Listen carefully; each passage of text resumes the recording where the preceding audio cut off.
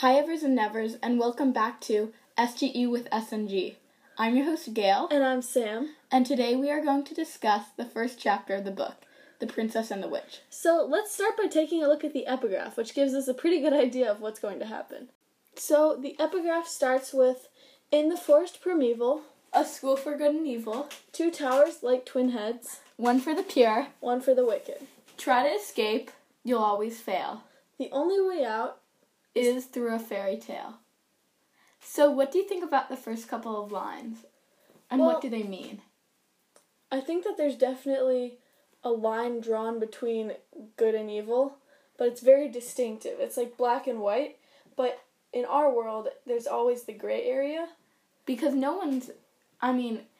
my experience, no one's really 100% evil. Or 100% good. But then here it's almost saying, so everyone in the pure tower, I guess, is 100% good, and then everyone in the wicked is 100% evil. Like, there's no in between. Yeah. There's no mixing. And then in the next part, when it says, try to escape, you'll always fail, it gives foreshadowing that it's almost like, although it's a school, people are stuck there, I guess you could say, and few people can get out through a fairy tale. Yeah, that's an interesting point of view. So then, as the chapter starts... Progresses, yes. So when it just starts, literally the first line is, Sophie has waited all her life to be kidnapped. So what do you think about this? It seems like a very... it's definitely attention-grabbing. Yeah, because she's kind of... And then throughout the book, throughout the first chapter, she's comparing herself to other people. And she, in her mind, she thinks that she's very different and that she's very good. But it seems like that might be her just in her mind. So everyone else thinks that she's different. That's true. And the way you see her react, especially to Radley and her family kind of in general, to be honest, she's just not a kind person. She's very self-absorbed. But she's trying to be not to be kind, but so people will think, oh, she's perfect, oh, she belongs in the school for good, which is all she wants. She just wants to stand out. That's true. But the way she does it, the way she goes about it, is just so twisted, you know? Because if you're truly good, if you're truly selfless, you obviously don't record your good deeds because they're a habit for you, you know? Do you think she has any % of goodness or whatever in her? I mean, right now she seems honestly like a normal human who's just done I'm going to be a kind resolution and then just kind of counted it out. Yeah, because which school would she fit in right now? I'm leaning more towards evil because the good deeds don't come naturally. Honestly, but she's not 100% either one so far. Well, I would just think that she doesn't really deserve to be in either school based on what we've learned so far. Yeah, that's an interesting point. So, another part of the chapter that really stood out to me was how diligent Sophie was in her beauty routine. She's literally 12 years old, and she's going on about goat milk, fish eggs. Yeah. Turtle eggs? Yeah. It's crazy, and I was super interested by this, so I researched a bunch of it, and goat milk, fish eggs, pumpkin puree, melon, and turtle eggs are actually all extremely beneficial for your skin. Goat milk is anti-aging and hydrating, while fish eggs are rich in amino acids, so they help improve your skin texture and tone. And then pumpkin puree is known for anti-wrinkle and exfoliation properties. Melon contributes to healthy skin just in general, and turtle eggs are very moisturizing. And though even Sophie's been portrayed as not very intelligent so far, she seems to have done her skincare research very well. And also, so their town is called Gavalden, and it's literally surrounded by woods, and so they do have a pond and all that, but where is she finding these turtle eggs and all these strange... Well, in the woods. Turtle eggs in the woods? But she doesn't really seem like the type to venture out into the wilderness, to be honest. Yeah, that was a bit of a plot hole, but it was very interesting. I loved that part. And then when she's doing her skin routine, this is another part I thought was kind of shocking, to be honest. Sophie flips to her favorite part in the storybook, the part where the evil witch is rolled down the hill in a nail-studded barrel and essentially dies. But then... Worse than dies. Well, she's impaled. But then Sophie just kind of goes from thinking about the witch's gruesome death. Her favorite part. Yeah, to thinking about cucumbers. And I thought it was really interesting how she trivializes and didn't really feel affected or saddened by death. Admittedly, the witch was a villain, but just the way that she thought about it just and kind of threw away that think thought. about it. Yeah, really. she didn't think about it. And also, that's another bit of foreshadowing with the evil witch and the bracelet, but we'll get into that later.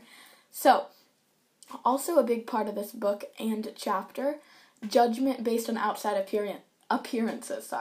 So, Agatha, we haven't really talked about her yet, but so she lives in a graveyard on Graves Hill in Gavaldon, but not in Gavaldon. And eats, like, newts outside and toad eyes and stuff. Yeah, and so she's in... With a little cat named Reaper, who's bald. And she's like, wearing shapeless black clothes and all this stuff. And she's so far, it seems like she's the opposite of Sophie, because Complete polar opposites. Yeah, because it's blonde versus black, like hair colors. Pink versus black, their clothes colors. Classic prince versus classic witch. Princess, sorry, not prince. Because Sophie is just like, good deeds, and Agatha's like, do I really have to go out of the house? And she doesn't, yeah. And then also I thought, based upon that, it's color association too, because, I mean, pink is seen as, I don't know, it's light, cheerful, you know? And then black is kind of associated, it's darkness. So then that could be negative, but in some cultures that could be positive, you know? Because I think that's interesting. Yeah, that does sound interesting. So then, segueing into a new part of the chapter, while Sophie's walking up to Graves Hill. Because Agatha's basically her good deed. The loner in the graveyard, that she's going to be her friend. And bringing cookies. No, they're butterless biscuits. Butterless bran biscuits. They're essentially the same thing. No. But... while she's walking up there, she starts counting her good deeds again. Of the week, because the schoolmaster, who basically people chooses are afraid of, but she really wants to go to the school for good, because she wants to be different from everyone else in the small town. So basically, while everyone is afraid, she's counting her good deeds because she wants to be taken. So then she thinks, she's very jealous, she kind of centers on certain people. And then who could take away her chance? All her jealousy. Yeah, because they could take away her chance. There's only really one candidate for the good school besides her. In her opinion, of course. Who is Belle. And Belle is actually the epitome of a supposedly good child. So she always brings her father food. At the mine, which is where everyone home-cooked works. Food, like fresh bread. And she gives it to the beggar in the town square. But Sophie thinks that that's negative because, she convinces herself that that's actually negative, and it's actually good for her that Belle does that because all the food makes Belle's father fat, and the old woman in the square is now, like, obese because she's just given all this decadent food. And also, while she's walking, she's also thinking about her mother, who's named Vanessa, who's basically her role model. She died a while back, but so also I feel like she learned some of her beauty tips and secrets or whatever from her mother. That's true. Because I don't think she could think of all that stuff and where to find these mysterious turtle eggs. Yeah, I feel like that's kind of a thing that's passed down through generations, you know? Just like the beauty secrets, that kind of stuff. Yes, and so then while she's walking, Radley, not little boy, but the boy her age from the town who's kind of obsessed with her. Her other good deed, actually.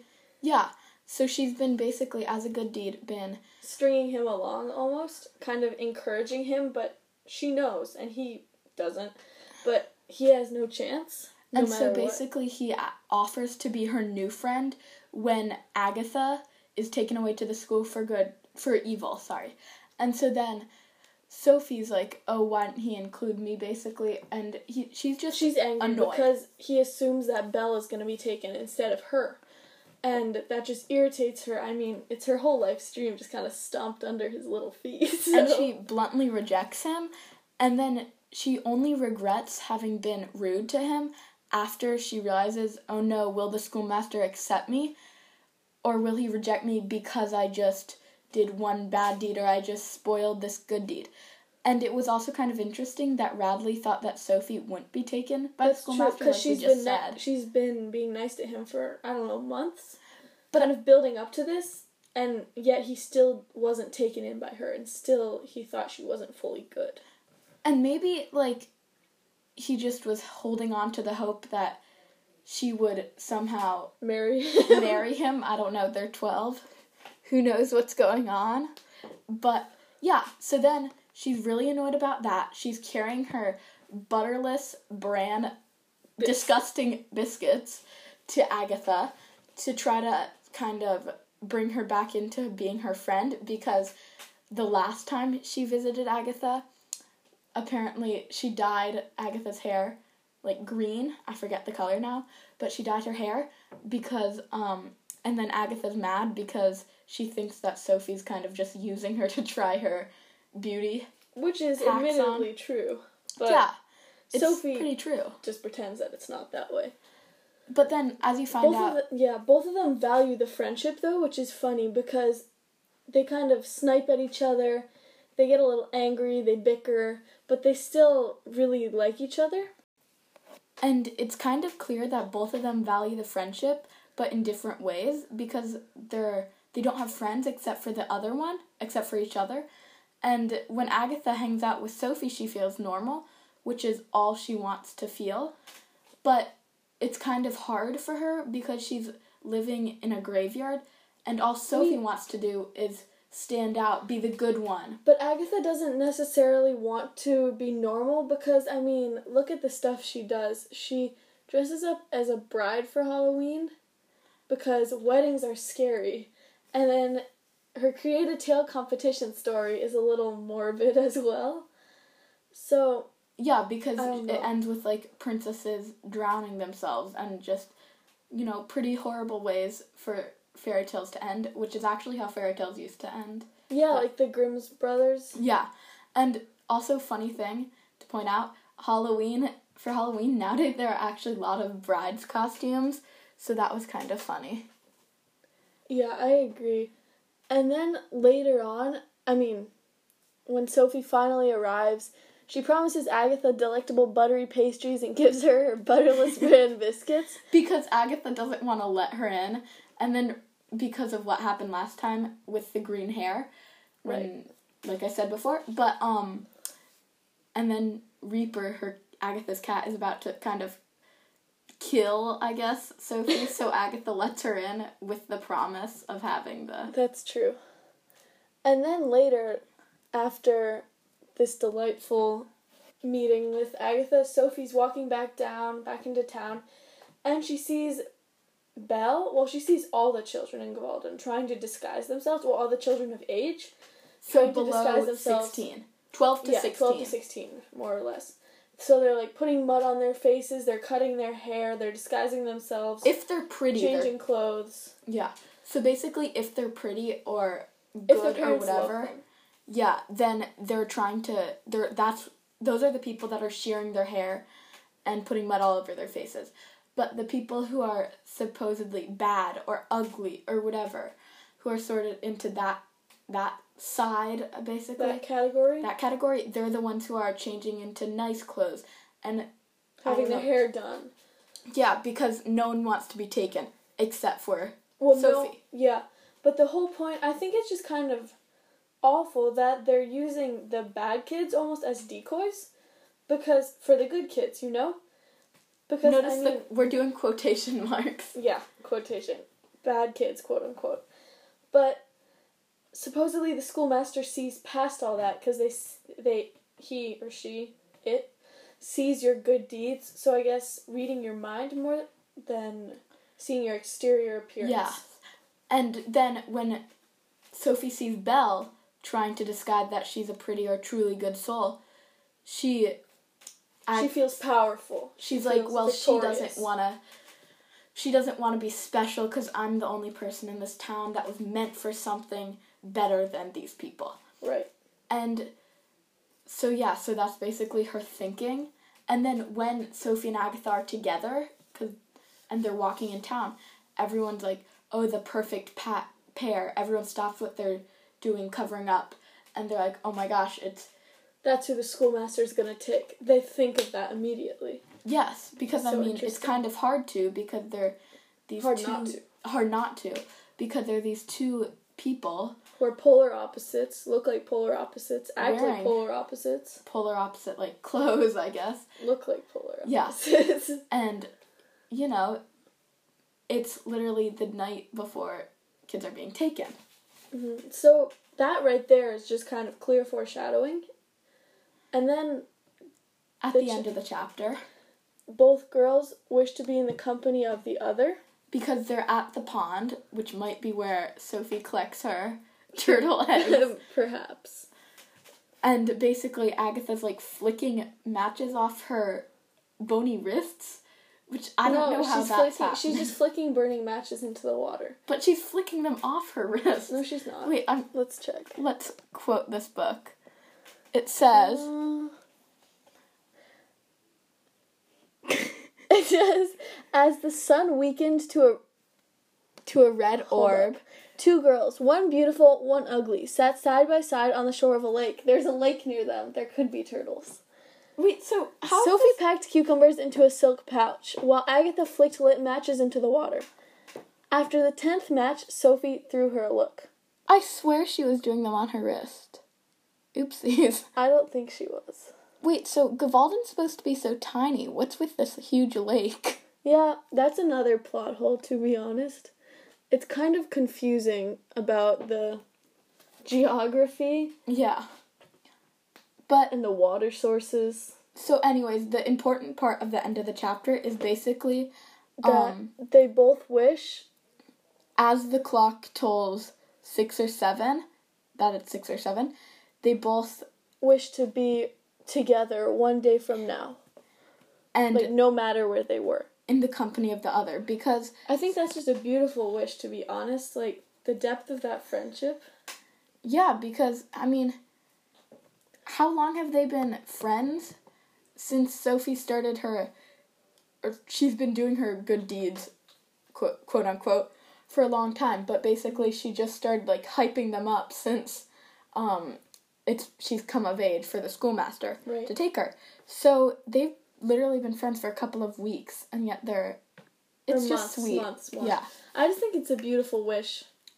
And it's also hardcore foreshadowing to whether it's kind of just leaving a question at the end of the chapter. Are they going to be together or are they not? Spoiler, they are. What's this book about?